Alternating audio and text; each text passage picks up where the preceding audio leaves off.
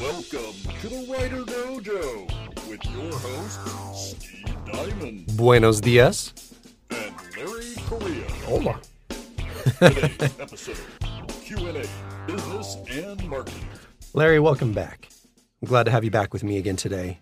Again, we're talking about all sorts of fun stuff on the Writer Dojo, and I know that you, like I, are super appreciative of all of our freaking awesome supporters. We get some great supporters, and they send us really good questions. Exactly. And so today, what I want to talk about is some of these questions. Now, we had two questions from a couple of our supporters, Brennan and his brother, whose name I can't remember for the life of me. Aaron. That's what it is. So Brennan and Aaron, they sent in questions that actually were the same. It's basically, they were both asking the same question. Very similar, yeah. It's almost like they're twins or something. Yeah, interesting. Here all week.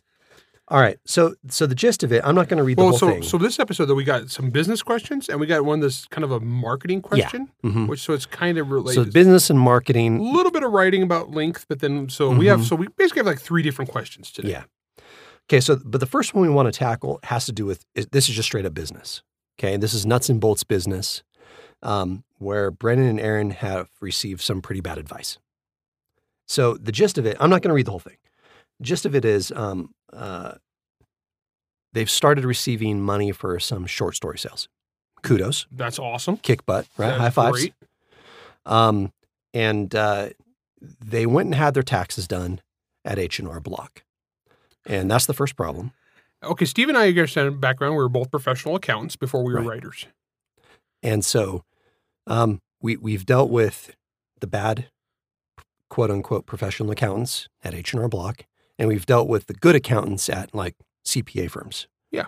And we've done our own taxes, yada yada. Okay, the whole gamut. Yeah. We've done everything. Corporate taxes. We've done corporate taxes. We've been audited gajillions of times. So many times by so many entities. And so what the person did, what this kind of sort of tax person told either Brennan or Aaron, was that because that they might be in some hot water with the IRS for not registering themselves as a business while submitting these stories for publication. And there's an implied threat in here from the tax guy on behalf of the IRS, basically saying like, well, you have to register as a business right now or you're going to be screwed. And no, that's bullcrap. Yeah, no. That's bullcrap. So Brennan and Aaron, don't listen to that dude. He's a terrible accountant. Go somewhere else. I don't know. I don't know if they're local. Are they local to us? No. They're not local to us? Somewhere in the West. Okay. Wyoming or Montana. If you guys were super local to us, we could have recommended you actually a really good place. Yeah, if you're in Utah, we have a CPA firm we recommend to all the writer friends we know. Exactly. Actually, we both use the same one, right? Mm-hmm. Oh, yeah. Yeah, there you go. So here's the trouble.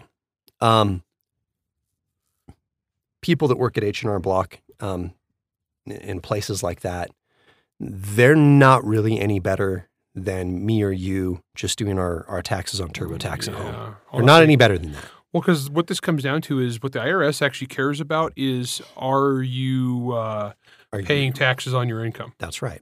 And so if you have sold a short story, if you sold a couple short stories, you've made a few $100, you're not going to go incorporate yet. Right. But here's the thing, just put that on your taxes. Just report it. Just report it. Report the income, pay the taxes. Especially when it's a small amount. You got to understand the way the tax code in the U.S. works. When it's very small amounts of money, there's almost no tax on it. The way the tax code scales, the more money you make, the more taxes you pay. Okay? And so when you make almost nothing on it, it doesn't really move the needle one way or the other. Yeah, now we talked about this a little bit in our first business episode. What's going to happen is you're going to incorporate when it's a benefit to you. Correct. And so that's when you're going to want to form a business entity. That's where, honestly, I would recommend going and meeting with a CPA. They can walk you through all the steps. It's really easy to set yourself up as a business. Yeah, they'll walk you through the steps because you'll need to file paperwork with a few different things depending on your state. You'll usually have a state office of corporations of some kind. You'll need to file with your state tax agency. You'll probably need to file maybe with your county or jurisdiction you live in. Yeah, probably. I think because like for your property taxes, because they'll want to know. But the thing is, I can't speak for every jurisdiction in America, obviously, but because some of there's California and whatnot. Honestly, the cesspit of all when business. we used to do when Steve and I worked for the same defense contractor, we would have like books of rules for various states, and they're like the width of your finger, and then there was California. It was like 4 phone books stapled together. It's just awful. But so basically, you're going to incorporate. You're going to fill out this paperwork.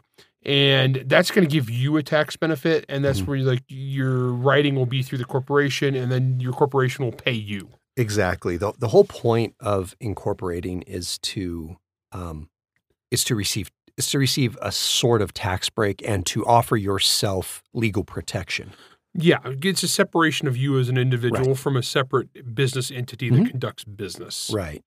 So here's the thing: say you were Brandon Sanderson. We talked about Brandon Sanderson earlier. Now that dude definitely has a CPA doing his crap. Oh, jeez. If he doesn't, I'd be absolutely shocked. I'm sure he definitely does.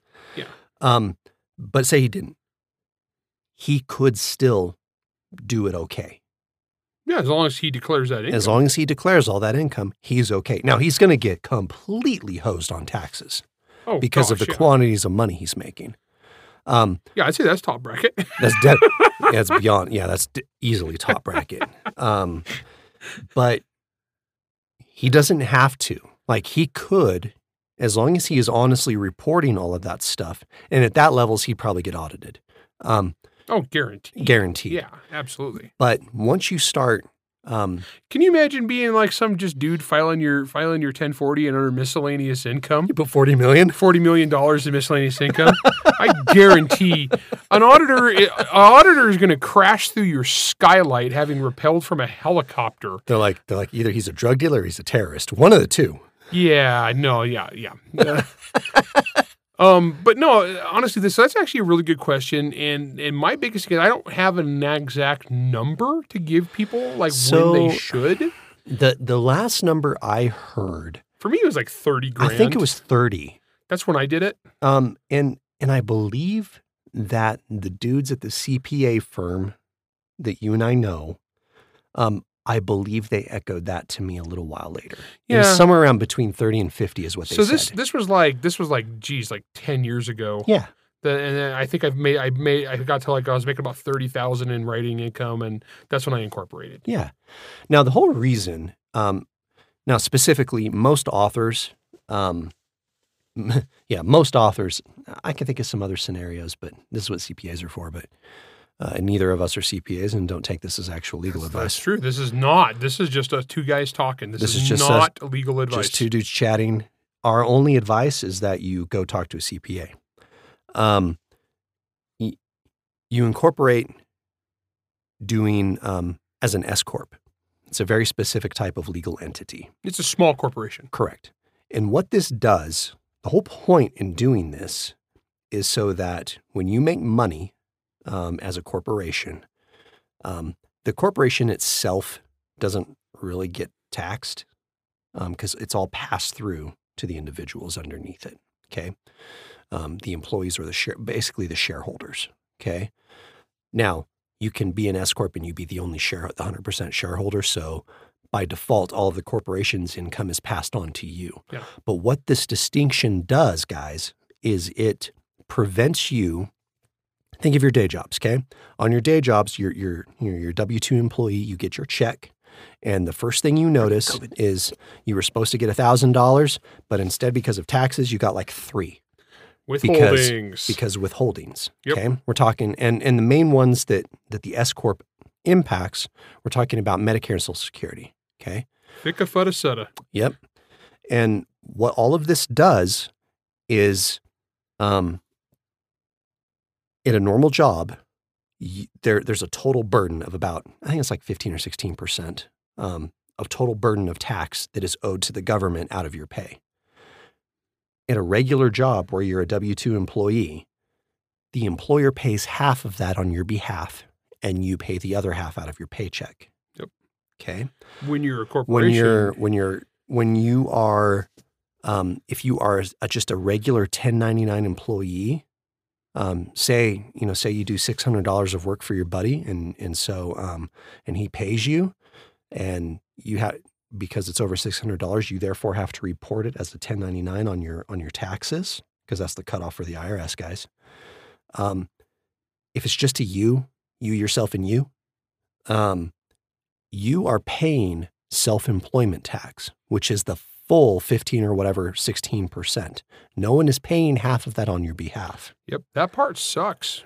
But especially when you first do it. But when you're an S Corp, you bypass that self-employment portion of the tax. All right, I'm thinking here. I'm not sure. Are you? That for the shareholders. Okay.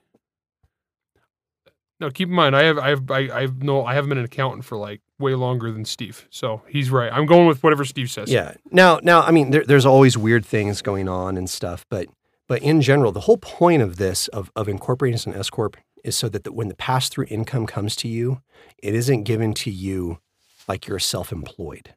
Okay, so you're avoiding some of the double taxation that comes with being just a regular schmo. Yeah, this is also for the first $120,000. Yeah, right. Yeah, yes, something like that of your income. Yeah, and all of those weird cutoffs and everything. I don't freaking know those. Which honestly, guys, if you're making $120,000 off your writing, you better be incorporated. Definitely need to be incorporated by that point. But in general, the whole gist of this, and look, some of my data could be a little wrong. Whatever. Yeah, because I'm trying to remember. It's been too dang long. It's been too long. Because honestly, guys, I actually take a great deal of pride in doing my own taxes, having been an accountant and as a writer. But then I got to the point where I was losing money by not having a CPA, because CPAs keep up on the changes, and something changes every year. When it comes to tax law, it changes daily. Yeah, it's horrible. Just honestly, guys, if you're making decent money at this and it's getting to where you're thinking about you need to like do this as a job and switch over to being a writer, you definitely need to incorporate. Now, the other portion of this is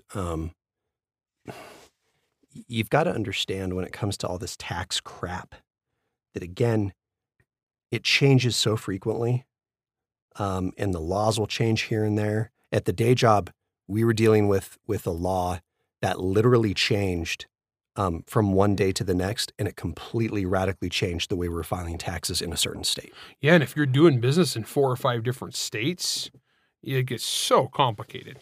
So at the end of the day, the gist of this is when you're just starting out, man, you don't need to register. Don't let some flunky at H&R Block tell you that you're going to be in trouble. No, you're still good. Yeah. Now, if you received any royalties and you're like, I'm not reporting these royalties, they're not very much, that's a bad thing. Now, as me and Steve have said before, taxation is theft, but they're still going to throw you in jail if you don't let them steal from you. So you need to pay your taxes. Well, and one of the interesting things, so 1099s, basically that means you're not an official W-2 employee of a company, but you still do work for them and they pay you. You're a contract. You're a contract employee. Yeah. Contract. Whatever. Which is how most writers are when we collect in general income. Yeah, yes. Exactly. So you receive that.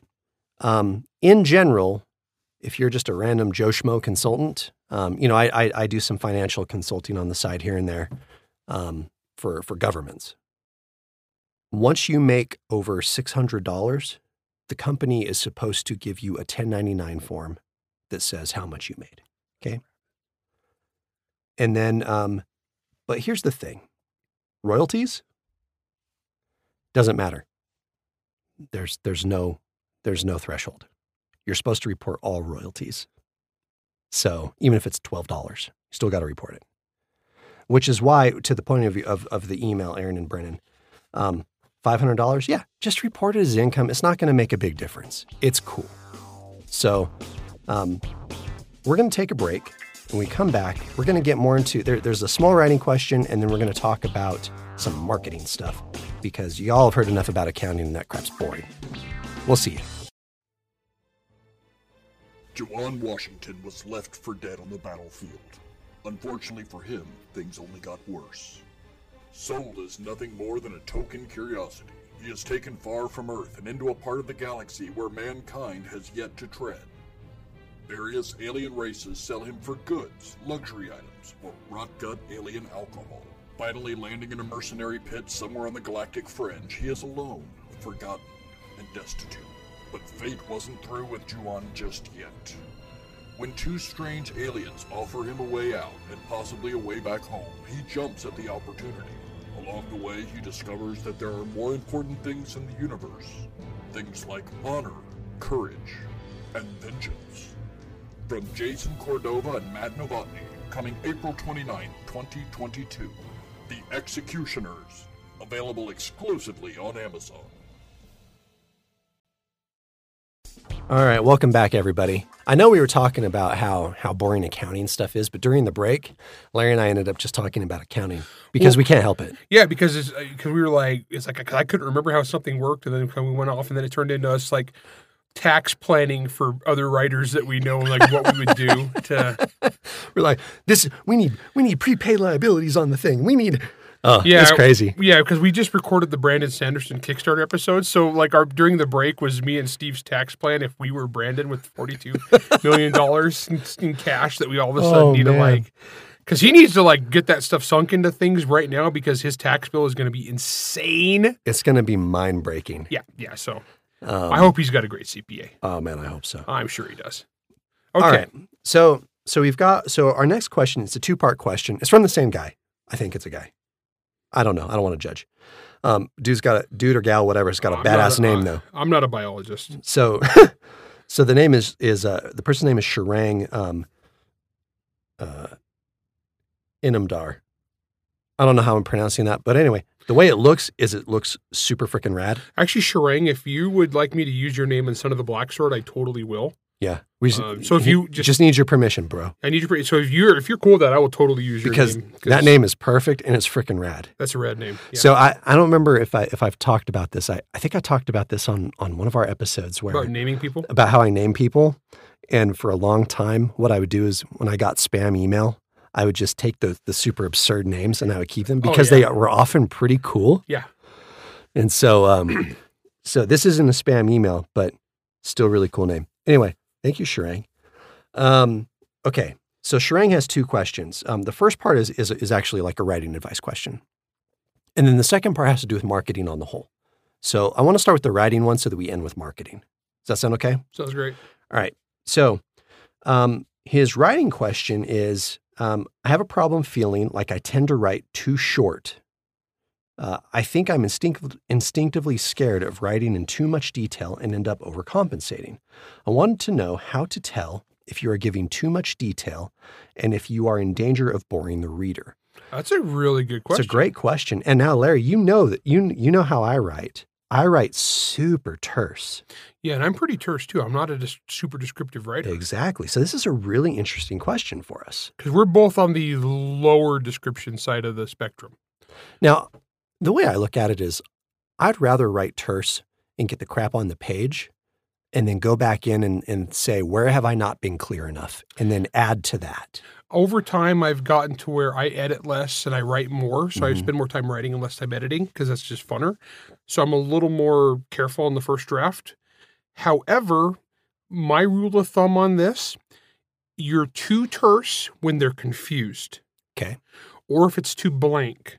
So if like they don't know what's going on and the character is like a blank person and they're in a blank room. A blank mannequin in a white room. A blank mannequin in a white room, you need more. Yeah.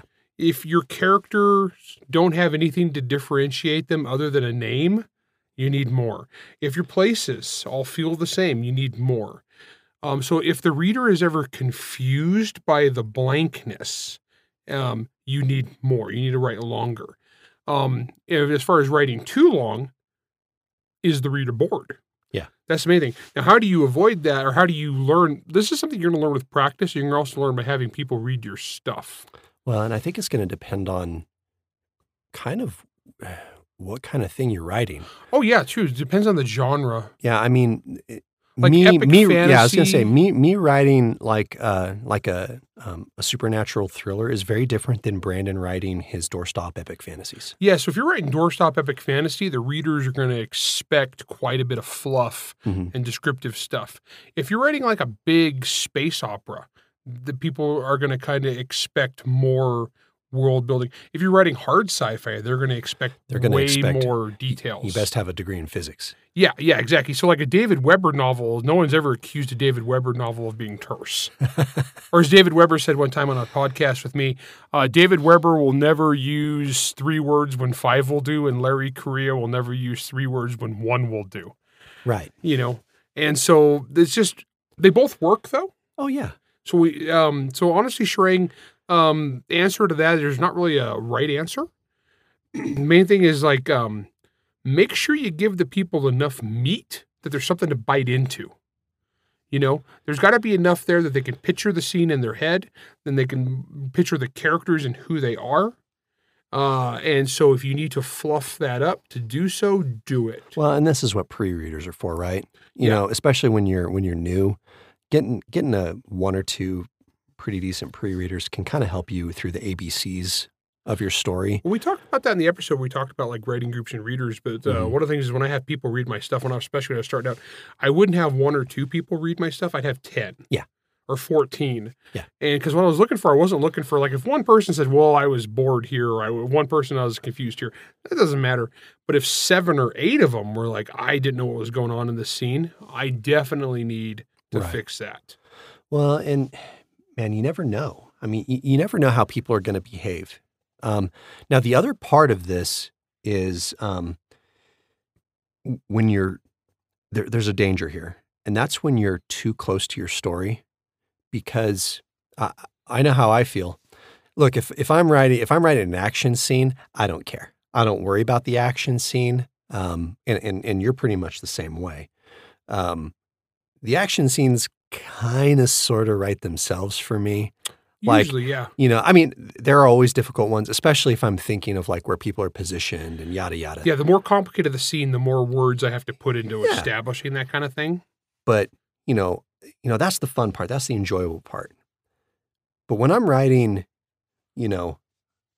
people, they're traveling down the road, but they have to have a meaningful conversation, or I'm having to shove in world building into a scene where there's not explosions happening.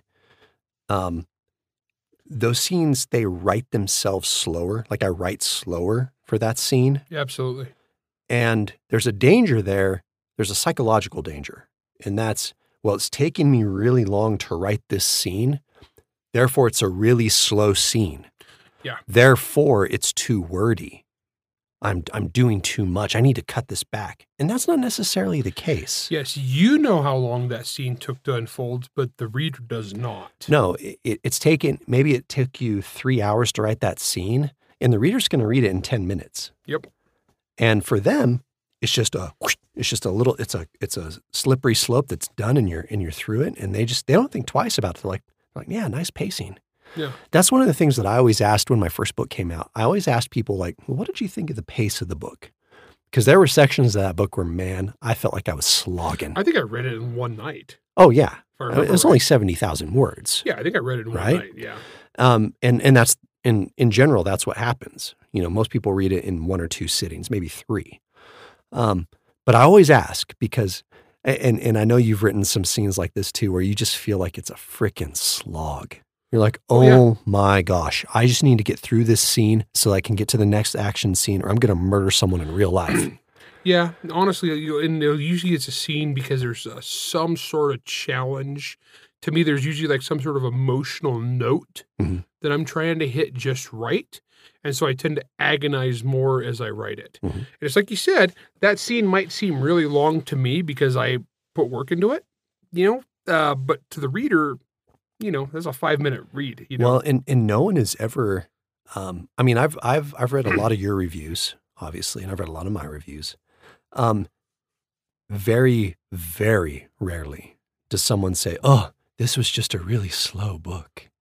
It doesn't happen. No, that's not a criticism. Even though I know I have, and I know you have. There's parts in while we're writing where I'm just like, oh my gosh, I'm going to murder someone. I think I've seen that criticism out of like 250,000 reviews or whatever I have now that I have actually had somebody say that, but it was like kind of an anomaly.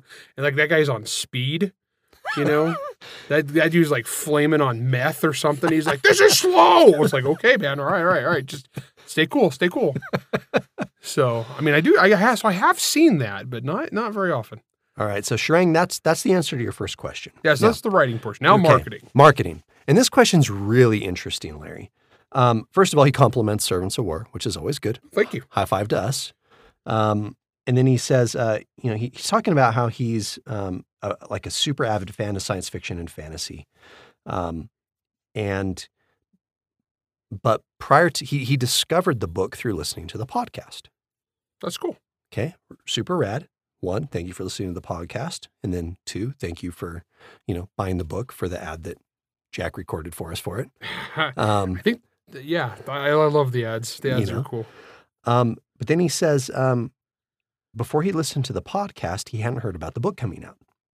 And then he said, he specifically targeting you because you're a pretty well-known name. Yeah. How is it that he hadn't heard about it because of how well-known you were? That's a good question. And then, he just wants to, he was curious because he feels like the book should be much more widely read than the appearances of it are. Oh, believe me and Steve agree. And we agree. We agree 100%. Now part of this, Shrang, and to anyone who maybe happen to have the same question,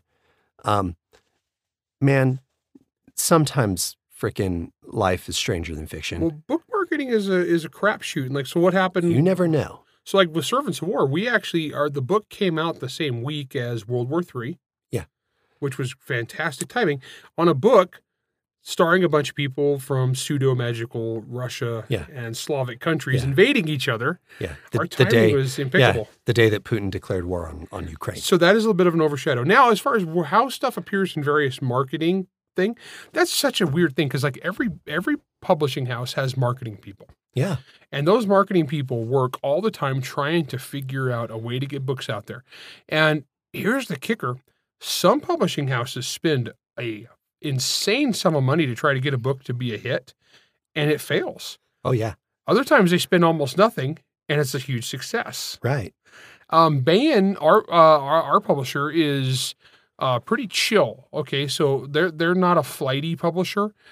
They tend to kind of like go slow, steady, and they're always trying new things. I think they tend to play the long game a little bit more than trying to get the flash in the pan. Well, because there's some publishing houses, and we can name some authors that we know where they got on a publishing house. The publishing house spent very little marketing on them and just basically throws spaghetti at the wall to see if it sticks. Yeah, and because the movie or because the book didn't get turned into a TV series or a movie immediately, they were like, "Well, it's a failure." Yeah, it's like, or it's that's huge. That's huge in YA. We spent almost no money on you at all, and your book didn't sell that good. Bye. Weird. Yeah, it's like, well, you didn't promote it at all. Exactly. Then they have other writers, and they say, well, this writer is going to be the next big thing. So they spend like $1 million marketing this book, and the book sells okay. Well, of course it does, because they're spending $1 million on it. Like, what was the actual profit margin on that book? Nothing. Yeah, nothing. And there's some other writers that me and Steve can name. Well, and from a financial perspective, they're looking at it thinking, well, hey, if we spend $1 million on this marketing, not only is it going to help this current book, but it might help the other books that this author has written, and it might help the future books that this guy will put out. Yeah. So it's not, I mean, in a lot of cases, it's not like it's just a political mumbo jumbo, though there are those cases. There's some where I know where there's some particular authors that, for whatever reason, the publishing house has glommed onto them that this writer is who we think is going to be the next big thing. So they spend a fortune on them, but then you look at the book scan numbers, and it's like it doesn't really track. It's like, well, they sold 20,000 copies. That's great. That's like, if they do that in a week, that's bestseller territory. Oh yeah, for sure. That's great, Except it's like when you see how hard they pushed this person, they still lost money on them. Oh yeah. So at that point, they have to be hoping that marketing push will not only help the book right at that moment, but it'll help it have a longer tail. And it'll help future books. The one that kills me is That's then I go hard, to bookstores and I see like that person that they push that hard and they got the giant displays. Because all those displays you guys see in bookstores, like the big dumps. displays. They're called dumps. Those are paid for by the publisher. Yeah. The publisher cut a deal with that bookseller to get that. And then the sad thing is when you go in a couple months later and all those books They're on the remaindered list? They're in a giant pile, Yeah. 80-90% off. Yeah, they're $5. Yeah. Bargain bin, It's yeah. like $2.99 for a hardcover. Yeah. Yeah, that's sad. So in the marketing thing, so what happens when you get a guy like me? So I'm like Bayan's, I don't know if I'm not, David Weber's number one. Oh, for sure. By far. David's huge. And then I think I'm up in there somewhere probably. Yeah, because you've got Weber, Ringo, Drake. Yeah. Flint, Bujold. me. Yeah, so you're up there. I'm probably, I don't know where I am You're exactly. definitely top 10. Oh, I'm top 5. Yeah, you're right there. I might be top 3. So Maybe. Yeah. depends on what happens that year. Sure. Now, one of the things is so Bayan's going to market me, but there's certain places they market to, certain places they buy ads always. Well, and that's the thing. Like, so I'm looking at, like, I don't know where Shurang is from. If he's from the U.S. versus outside of the U.S., that definitely is going to have an impact on the type of marketing that you're hearing. Well, one thing I say is, so there's paid for ads, Yeah. okay, that our publishing house will aim at. But then there's like the independent places, they choose what they are and aren't going to review. Now, my problem there is because and this screws Steve, my co-author, but I'm very politically outspoken, and how it works is most of those places are the opposite of me. So several years ago, this is actually like 7 years ago now, I raised a stink in the publishing business about the political bias. Right. And I said that, the review places, if you have the wrong politics, the review places like don't review you as much. Right. But if you have the right politics, or, in this case, the left politics, you'll get reviewed in all these places. And so this one fanzine kind of book blogger didn't believe me. They thought I was full of crap. So they picked me, and they picked another author who has the polar opposite of my politics. Mm-hmm. And they went through, and I think they checked like 30 of the big review places. And because me and this other author had both had books come out within a few weeks of each other. We were both bestsellers. Like on the Bookscan numbers, we were fairly close. Okay, only his publishing house threw a lot more money at him than mine does, and we were fairly close though.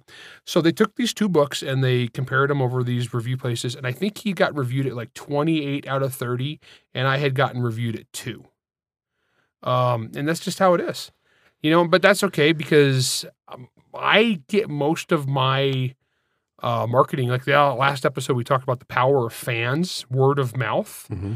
By far, most of my marketing comes from my fans talking about stuff. Oh, yeah. So if you look at that, so actually we were talking about the experiment Bayan did a little while ago. Oh, yeah. Okay, so here's an interesting one. So Sean at Bayan and Jason at Bayan, Jason Cordova and Sean Korsgaard, were doing a little experiment because they were looking at some other publishing house that had tried to get a book to trend on Twitter. Mm-hmm. It's really hard to get a book to trend on Twitter. It turns out, yeah. Because, well, let's be honest, most of Twitter is illiterate. So it's not a shocker there. But this other publishing house had actually hired or paid or bribed, I don't know what they did. They pay influencers and yada. So they got some big, so they have these stats where they got these big influencers to like talk about the book. So they could see, and they have the hashtag of the book name. And they looked and they say, okay, so this got like millions of views because they had gotten these big influencers to talk about it. But then there was nothing after. Like, so people didn't retweet it. People didn't talk about it. People didn't have conversations. So it had really low engagement. So he had spent a bunch of money to try this thing to get a book to trend. So Bayan was like, Larry, you got some pretty hardcore fans. What if you just tried to get your fans to get a book to trend and just by talking about it? And so I just went, and the funny thing is I was actually banned from Facebook where most of my fans are at the time. So as an experiment, we was like, let's see if we can't get hashtag Servants Award trend. And we did not, but it was actually really interesting. It was pretty close. We could have with if just a couple small changes. Honestly, if we'd had like another 100 people, we were like right there. But the funny thing is, we did this. We spent zero money. Oh, $0. I was answering the questions from a concert. Yeah, and so it was basically just me and Steve answering questions on Twitter and trying to get people to use the hashtag and just starting conversations and making jokes and answering questions about the book. And at the end, we looked at the stats of us versus the place that had paid the big influencers. We crushed them in every metric. Oh, yeah. Except for initial views because they had hired people with millions of followers. Exactly. And so the funny thing is, so this is a weird thing about book marketing. On one hand, we had a publisher who spent money on this project and got zilch, and then you had us who spent nothing and got more. And so, I mean, neither one of us trended. Yeah.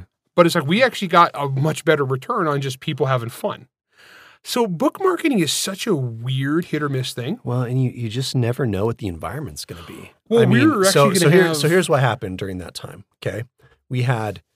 So let's talk about all the weirdness that happened right around book release. So we had book release and World War III started at the same time.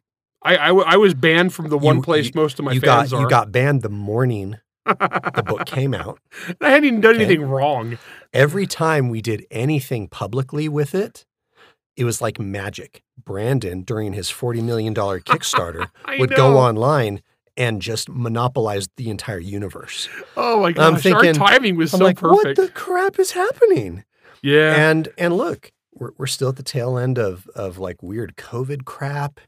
And print book sales are down across the board. Yeah, print book sales are across the board just down. The whole industry is weird and depressed on that front. And so my point here is that, man, you just never know. No, actually, we're going to do some episodes. It feels like freaking like voodoo with like chicken guts and it does. And honestly, because like you talk to Bayan's chief marketing person, Corinda, and it's just like roll the bones and read the chicken guts. You just go for it and see what you can get. It's such a weird crapshoot. And there's this entire book marketing industry. And yet, if you go anywhere and look at our reviews for Servants of War. Oh, they're spectacular. They're freaking amazing. We got really good reviews, yeah. And the thing that I'm noticing from most of the reviews is everyone's talking about how, this is a much darker book than Larry's Norm. And I'm like, totally. Have you met me? I teamed up with a horror writer. But they almost all point out like how good the characters are. They talk about how crazy the ending is.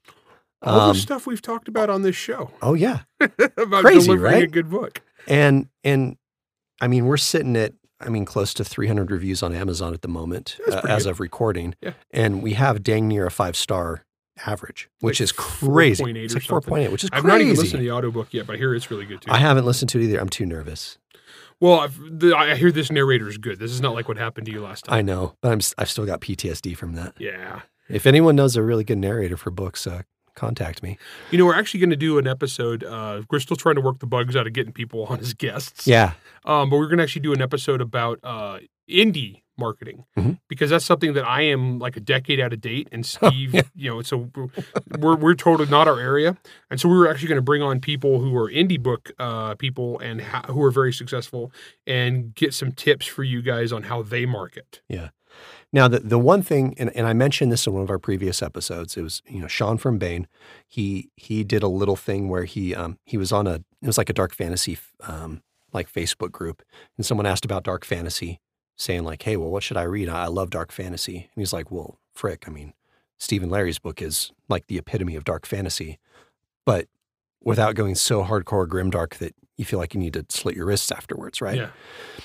And don't get me wrong, I love Joe Abercrombie's books, but man, they're pretty dark. They're dark. They're pretty dark. So, like Mark Lawrence or Scott Baker, I love all those guys.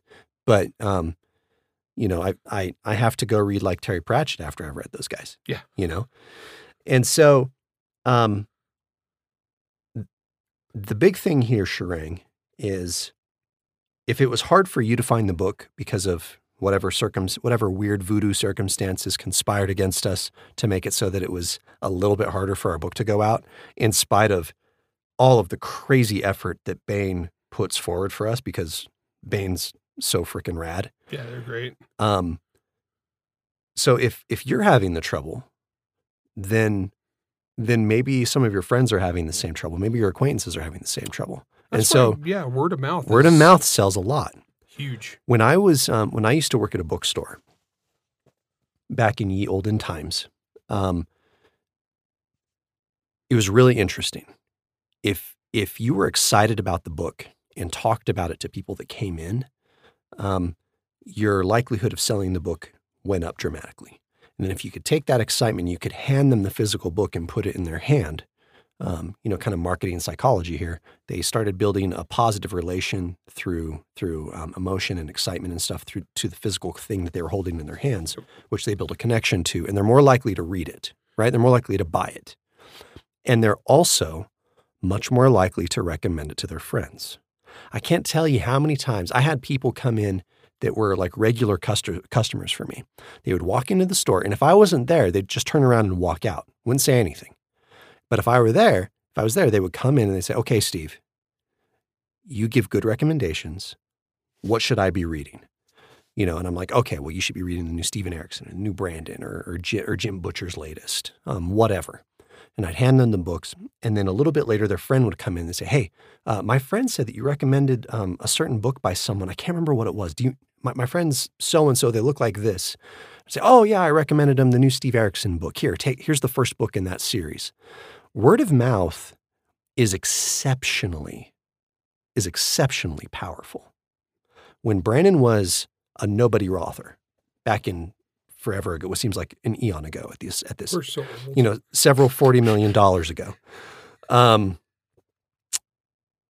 Elantris had come out. He'd gotten some good buzz on it, got nominated for the Camel for it, and then Mistborn was going to come out. I was at the bookstore at a time, and I'd set up basically an event for Brandon, and had gotten all of these people to pre-order the book of the first novel in the Mistborn series. I ended up having 200 and some odd copies of the hardback pre-ordered, and it was so much that Baker and Taylor and Ingram and stuff like that, they wouldn't fulfill the order, and I had to go directly to Tom Doherty over at Tor. And so they sent us cases of books. They were a little freaked out. They're like, are you sure you're going to move? Because this is a lot of books that we're giving you. We're like, it's fine. Just trust me. We sold all those copies, okay, and then some. It was not a problem. But all of that started because, and this is where I don't normally pat myself on the back too much, okay? I'm actually a halfway humbled kind of sort of person. But in this case, I spent months just talking up Brandon and talking up the new book that was coming, because I'd read it, because I was a pre-reader for the first Mistborn novel. And so I knew what was coming out, and I was excited for it. And I generated so much buzz just through word of mouth. And then those people were generating buzz, and they were coming in and asking to pre-order the book. For a new author, I mean, look, you've been to a lot of book signings, especially before you were a real author. If you are a real author, I'm not sure yet. Still not. A lot of your signings, you end up selling what? Dozen books? Oh, when you're first starting out, yeah. Maybe 5, 6 sometimes? Yeah, when you're brand new, 5 or 6. I think the average book signing in America is still like 7. Yeah. So again, this was before Wheel of Time. This was before any of this. Brandon had one book out, and I sold 200 plus hardcovers at his signing. That's because huge. of word of mouth. Great signing. Because of word of mouth. And so think about what that means to you guys.